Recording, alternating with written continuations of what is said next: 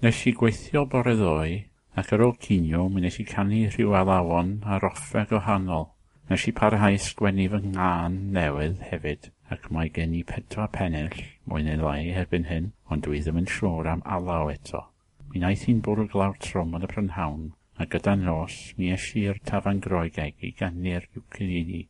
Roedd dim ond 2 ohonon ni yna, ac mi wnaethon ni penderfynu dyddan ni'n gyfarfod ar nos Iau yr wythnos nesaf yn unig, heblaw mae pobl sy'n methu dod nos Iau a sy'n eisiau cyfarfod ar nos Lun.